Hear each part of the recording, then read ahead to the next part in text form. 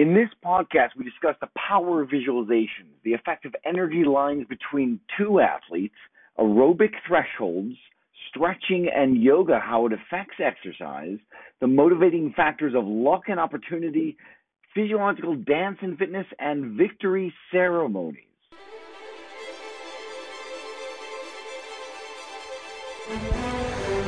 All right, welcome to the John Cruz podcast, where we emphasize career, relationships, health, and productivity. Specifically health, we're focusing in on how elite athletics affects emotion.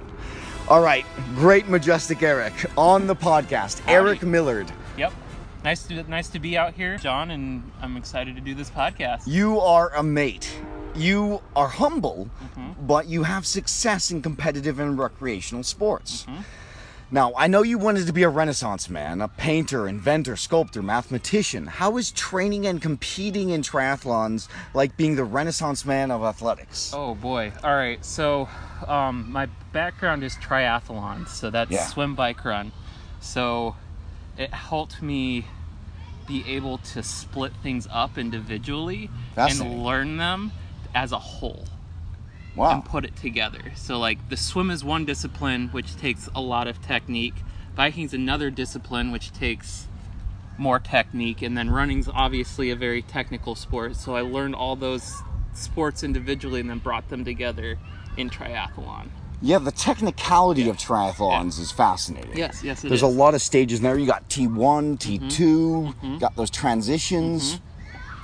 Yeah, so it was definitely a learning experience. It taught me, the biggest lessons triathlons taught me is like whatever you put your mind to, you can succeed at. Ah, brilliant. The power of cognition with performance, basically. Yes. Awesome. Okay, Wim Hof briefly. Yes. How does cold water, specifically the Wim Hof method, affect your focus, stress levels, and overall confidence? All right, so it helped me ground myself. Oh, nice. Every morning, especially with the breathing, the deep breath exercises, as well as the cold water showers and stuff like that. It very centered me in the morning. I thought about my day in the shower, what I wanted to do that day, what my training schedule was going to be like that day, and then with that amount of confidence that you build up being in the here and now, I just went about my day and kicked ass. It sounds like the reduced stress and increased focus from the Wim Hof method allowed you to navigate your day more adeptly. Yep, you got it. That's awesome. All right, energy spirit. This one's interesting. Okay, yeah, sure. I know that energy lines, the spirit, energy, even heat you feel with another athlete is vital. Yes. It's crucial to not disconnect the energy between two runners or two athletes. What is the relationship to another athlete's energy in a workout and race, comparing swimming, cycling, and running? All right, so I believe that you can push yourself only so far, but you need someone else to push you that little bit further. So there was a guy, his name's Jason Pesto, and him and I were basically like rivals. Okay. So like we would show up to races knowing that it was either going to be him winning or me winning. We would show up and like we would have a friend. We had a friendly camaraderie, but at the same time there was that little bit of like, I don't know, competition side, that little bit of spite that like, all right, let's see how far I can push you, and then he would do the same because he was a stronger runner. His background was running, whereas my background's cycling. So naturally. So I would kick his ass on cycling, but then he would kick my ass on running. So like it was like this thing where like I would push him in the bike, so he wouldn't lose enough time in the bike, and I would get enough time in the bike to be able to outrun him in the run. So there was some sort of teamwork reciprocation. Correct. Yes. Awesome. There was camaraderie inside of the competition. Basically. Marvelous. All right, thresholds. The anaerobic threshold is when your body kicks into anaerobic ATP processing for physiological energy. Yep. How do you integrate sprints and surges into your swims, bikes, and runs in a way that doesn't breach that threshold so you stay in the zone of aerobic respiration, avoiding lactic acid buildup? All right, so on the bike, there's these things called power meters. What that allows you to do is allows you to track out your physiological capabilities with inside of those zones. And how you know that is through wattage, which is the way that power meters It's the substrate, we'll call it, that the power meter gives you. So it's just a way, that's the energy system that they show, is through wattage. And so like I know where my anaerobic threshold is, and I just keep it underneath that. Now sprinting, it's important in triathlon, even though in triathlon it is an endurance event. There is a lot of anaerobic energy system still built into endurance, because like your anaerobic and aerobic, it's not like a light switch. You don't just flip on your anaerobic system or flip on your aerobic system. They're like dimmer switches. So when you're starting to push yourself a bit harder when you're in the anaerobic zone, your aerobic goes down and then your anaerobic goes up. But if you're all aerobic, there's still anaerobic. You're still producing lactate in your muscles, which is a byproduct of an anaerobic effort. And that more or less leads to cortisol and testosterone. Okay, gotcha. All right, so how does cortisol, the stress hormone, and testosterone, the flight, fight, mating, competing, aggression hormone, affect your emotions in training and competition? All right, so I have a very fine relationship with the stress body inside of myself. And last year I was putting in 16 to 20 hours a week on my bike, and I felt that kind of switch inside of myself where my cortisol levels were getting too high and my testosterone levels were getting too low, because I was just stressed the fuck out all day. Right. Because any sort of workout, whether it be aerobic, weightlifting, anything like that, it's a stressor on your body.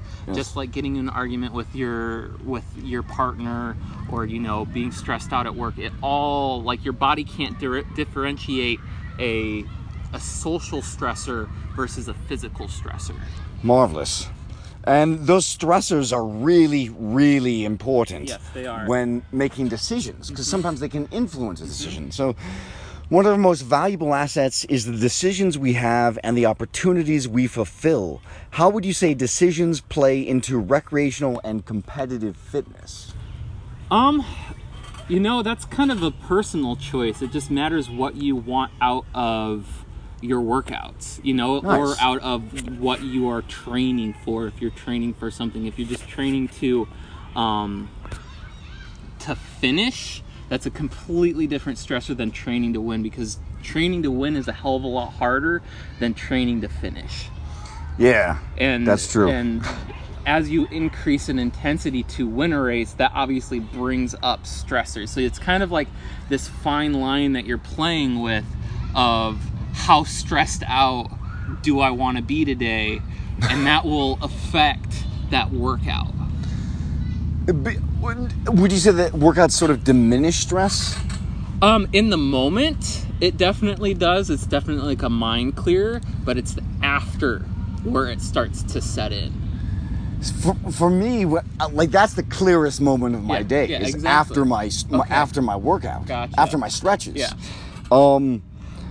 And I mean, stretches are so important. How does yoga and stretching affect your stability on the bike with overall fitness?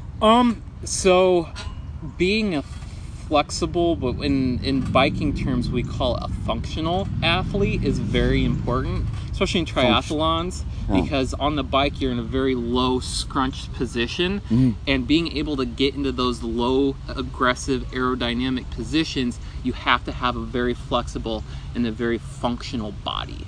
And one thing that stretching does is not only does it help elongate and be able for you to achieve those positions, but it also recruits stability muscles, we'll call them postural muscles, to be able to sustain that position for X amount of time, however long you are going. Yes. Yeah, and not only that, but it's also a very, very good thing to work into your training schedule and your training routine, just for the mind, to relax the mind. Because the body affects the mind. Exactly. I was just about to say, Descartes said, "I think, therefore I am," which isn't true. I don't believe so. Okay. That philosophy splits that mind-body connection. Yeah. So it's like after you go get a massage, you're relaxed, meaning you're going to be in a relaxed state. Right. Whereas, if you're just going out and killing yourself every day on the bike, you're going to be in a stress state because your muscles get tight. Your central nervous system doesn't know when to shut off. And all that energy, it affects your mind, it affects your mental state. Wow, that is fascinating. Yeah. That is really fascinating. That's something that I learned very, very, very early on in my triathlon career, is how much your mind affects your performance, whether it be in a workout or in a race. That is fascinating. Yeah. Mm-hmm. That is definitely fascinating. Okay. Speaking of races, your best race. Okay. What were the thoughts going through your mind? Visually, what were you experiencing? And auditorily, what were you hearing around you? And in your mind, how were you feeling about yourself? And what were you feeling in your body when you won your favorite race? Okay, gotcha. Favorite race. race. So because I know you've won multiple races. Yes, I've won my age group in every single race that I've done. That's like, there's been 20 races I've done, and I've won my age group epic. in every one. I've placed top 10 in all of them overall, and I've placed top 3 in probably 5 of them. But I've won one race overall. And that race... And that's your favorite race? That's my favorite race. Yeah, it was Ideal Beach Triathlon in Elkhart.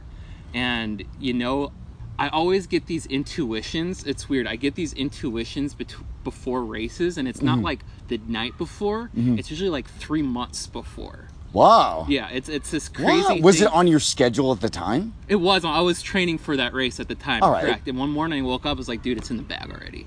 Oh, so your victory was, you had premonition. Yeah, I had an intuition. You had this intuition that you would be very successful in that race. So if you can hold on to that and not let that doubt creep in, you can use that to your advantage. So that's inspiring right there. That is an inspiring mentality. That morning of the race, I was like, all right, like, you've trained, 3 months for this race. You got to put it all out there on the line. And so that morning I was like, all right, so Jason's here, meaning I'm going to have to outbike him because I'm not a runner. Like, he's a runner, I am not. So after T2, you needed to be victorious. After the swim, I outswam him by like 30 seconds. So I was on the bike before he even got out of the water. Dang. And dude, I fucking pushed. I had my power meter, so I was like, all right, I can push 300 watts for the 20 minutes on this bike. Because it was it's a super sprint, so like it's all out. Like, it's all anaerobic. Like, it's from the gun, you are sprinting basically. And basically that's 400 meter swim. It was like a 10K bike. It was like a 10-mile bike, and then it was a 3K run. A 3K run. Mm-hmm.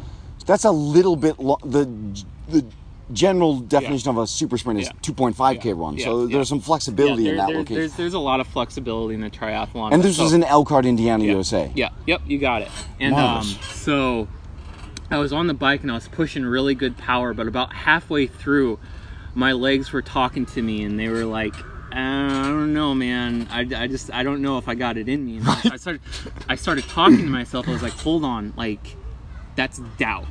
You got to get rid of that.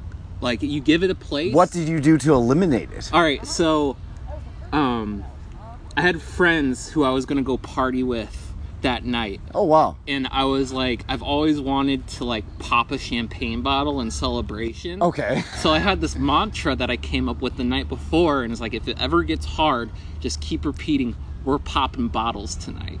Okay.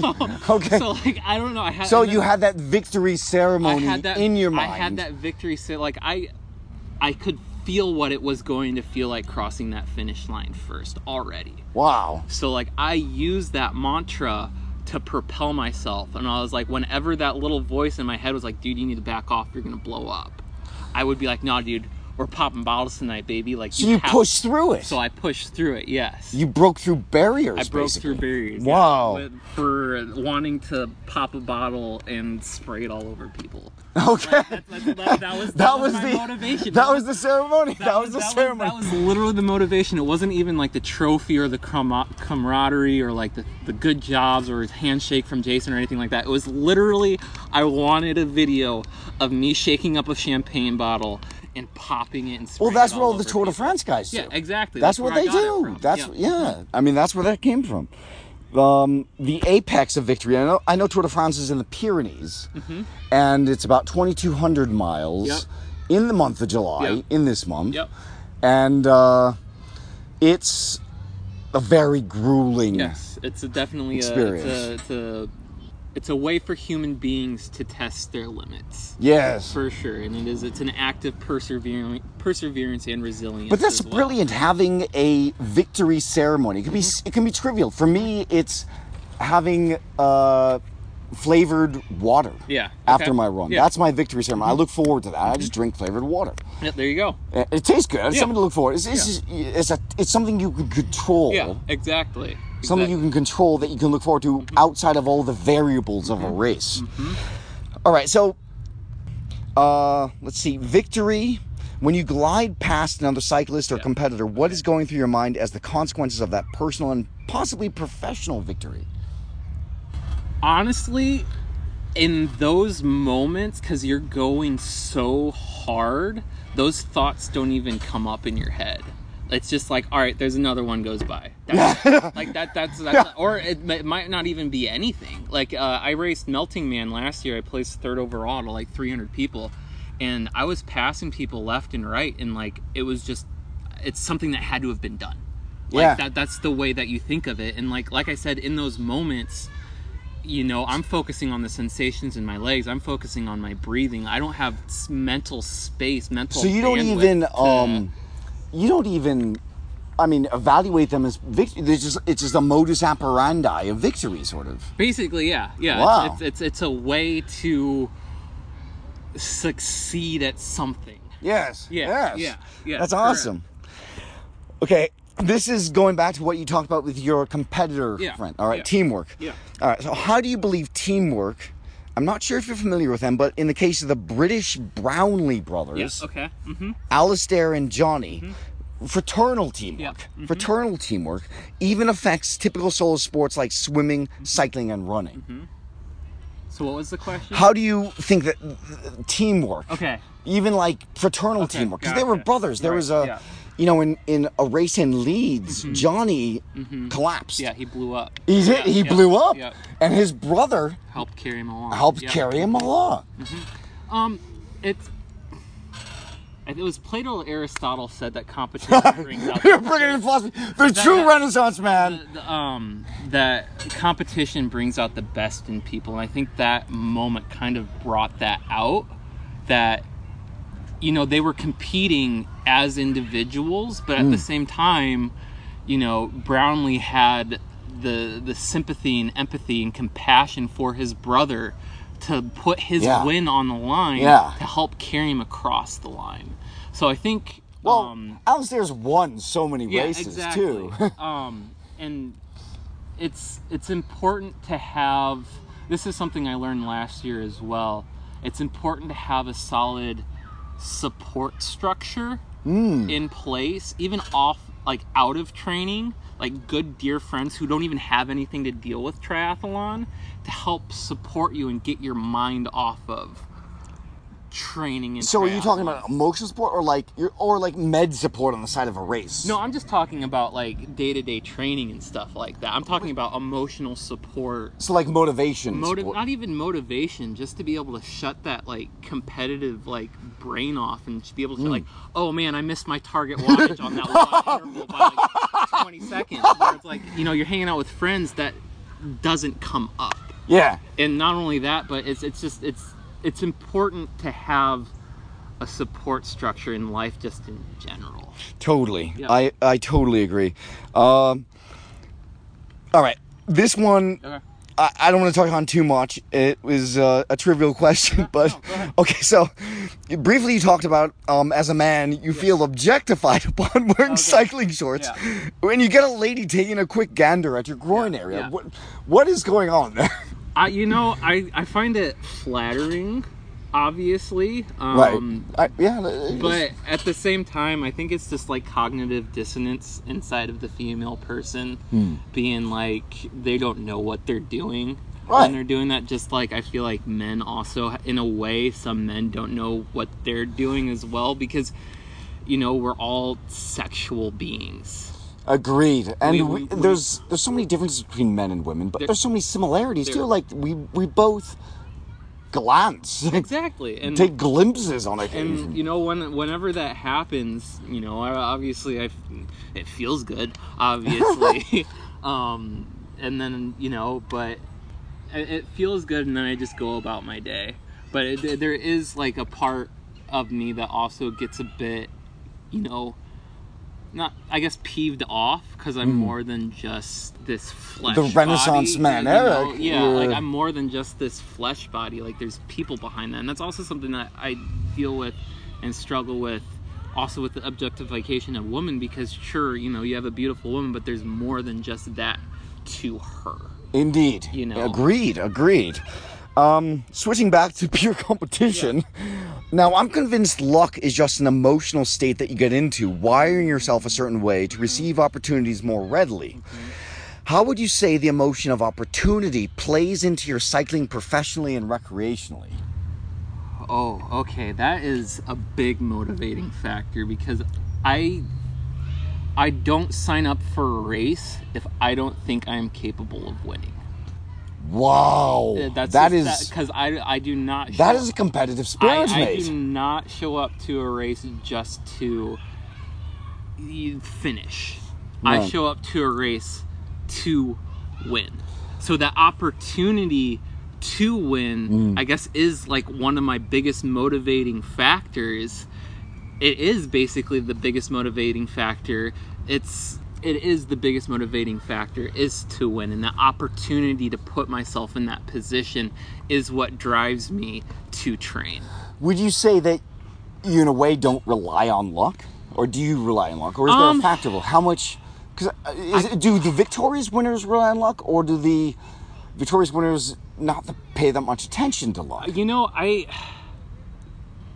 that's a very good question. I don't think luck... The only thing luck has affected me is through my genetics. Because I have a very large lung capacity. I have a very large natural VO2 max. My lactate threshold's crazy. Like, I've never had the burning sensation that people talk about. My muscles just shut off.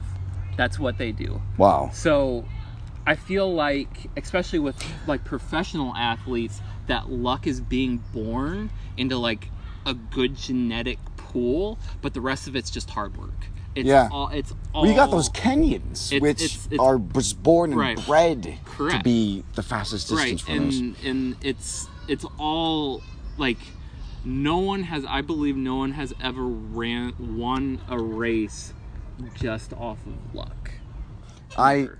I like that. You have to put work in to be able to win a race. I 100% agree. 100% agree, mate. And basically, I mean, I've noticed some people dance recreationally to relax their body. Okay, this is a little bit complicated, but there's this effect called the Yerkes-Dodson effect. Okay, I've never heard of it. It's not so much, you don't have to know about it. It's more scientific than athletic, but it is the relationship between pressure or arousal to performance. Okay. It was invented in 1901, over 100 years ago. Yeah. It's an effect, and it's basically, if you're super anxious, you may not perform well. Right. But if there's not enough pressure, you may not perform well. Right. There's no motivation. So there's this fine line between pressure or arousal, right? Pressure or arousal, and performance. Okay. And if you dance that line, if you're basically performing well, then you're more relaxed. Yeah. So isn't athletic performance just a dance? You know, I would definitely agree with that for sure. You know, you're dancing with your own emotions, you're dancing with your body as well, whether or not to bring it back or push yourself harder, and that's all just a matter of knowing your body. Some people just relax to dance. Right, correct. Yep. I think your partner relaxes to dance. Yes, she does. Marvelous. Same as do I. It's people today are so, I'm going to include me in this. Yeah. We are so disconnected from our body because we are taught to be. Wow. Because we aren't taught yoga in school. That's we aren't true. taught meditation in school. Yeah, I mean, yoga is stretching is so vital for It is. alignment of the body. It is, and so crucial. And dancing, athletics, working on stuff, just being able to use that part of your brain that moves your body. It shuts off your prefrontal cortex, which is the thought, the processing, thinking, yes, the processing, the thoughts, and stress today. It's all up here.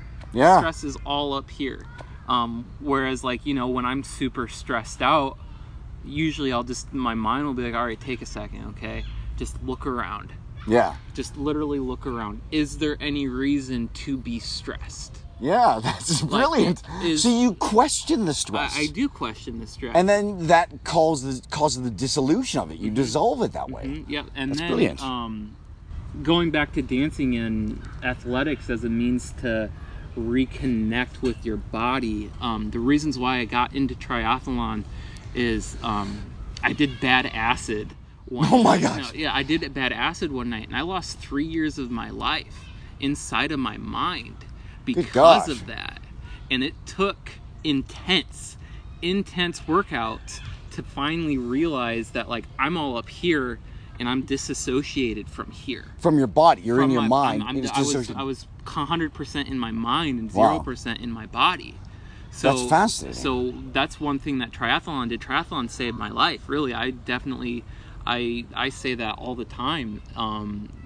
Because it bridged that gap, that mind-body gap that's so intrinsic to the Western culture. Yeah. And it brought me back down inside of my body. Marvelous. Yeah. So it I mean, you could say it's a form of facilitation. You could say it's a form of dance. Mm-hmm. You can say exercise is a form of expertise, of victory, of luck, of opportunity, and ultimately it involves a lot of emotions. It does. A lot of emotions. It definitely does. The second triathlon that I ever raced, I won my first one, my age group in my first one, and for some odd reason I thought in my head, so I had been training for 4 months. I was smoking a pack a day beforehand. I did a complete 180. And for some odd reason, I walked up in there thinking all right, I'm going to win the entire thing. Just completely delusional. But I walked in there and I was like, all right, I'm going to win this entire thing. So I got on the swim thinking all right, I'll be able to keep up with the front pack. Right. No, they dropped me in a minute. So that would have been guilt by violating something that valued you, or sadness because it wasn't available? Because most emotions are just when something you value isn't available, it becomes an emotion. Right. Correct. When you were winning your best race, that was something you valued. That victory it was being achieved, producing an emotion of happiness. Right. Correct. I got frustrated with myself because I wasn't performing to that level that I thought I could. Even though it was completely delusional, and I understand that now, but in the moment, I was like, I'm gonna fucking win this bitch. Yes. This is me. But the time you did win. But the time I did win, it was pure happiness. Happiness. You said you stayed on your bike for an hour, didn't you? That was Melting Man. Oh, that was a different competition. That was a different race, yeah. Oh, so wow. After I won Ideal Beach, I collapsed because I pushed myself so hard, and I was down for probably a good solid 5 minutes with people standing over me. I was like, all right, no, hold on, I just need a second. And I just started bawling my eyes out because I had worked 3 years of consistent training every day to be able to, not every day, but there was obviously rest days in there, but every day to achieve that moment. And that it was a relief. It was a pure release of okay. And it was the emotion of victory and happiness. It sounds like it was definitely there was a lot of happiness. That's good. But at the same time, there was a that night I was hanging out with my friends, and I was like, what now? Like there's always that little part in your brain that's just like, all right, what's next? That wasn't good enough. Like what's next? And I'm still kind of in that point. That was a year and a half ago, and I'm still kind of in that point of like, what's next? Yeah. You know? Awesome. And if you're wondering what's next for Eric Millard, where can people find you, Eric? Instagram, Twitter, website, Facebook, where on the net? So, I have an Instagram account. I have 2 Instagram accounts. The first one's... It'll be in the show notes. We'll put that in the show notes. It's, all right, so it is The Courage to Keep Going is my personal account. And The Courage to Keep Going. It'll be in the show notes. All right, and then there's also Gem Moments as well, which is a business that I'm trying to start up. Which is photography and videography. Marvelous. Capturing those victorious and happy moments. Correct. Photographically. Correct. Maybe you'll be in them. Well, Thank you for joining the podcast, Eric Millard. Right. Thank you, man. I appreciate it.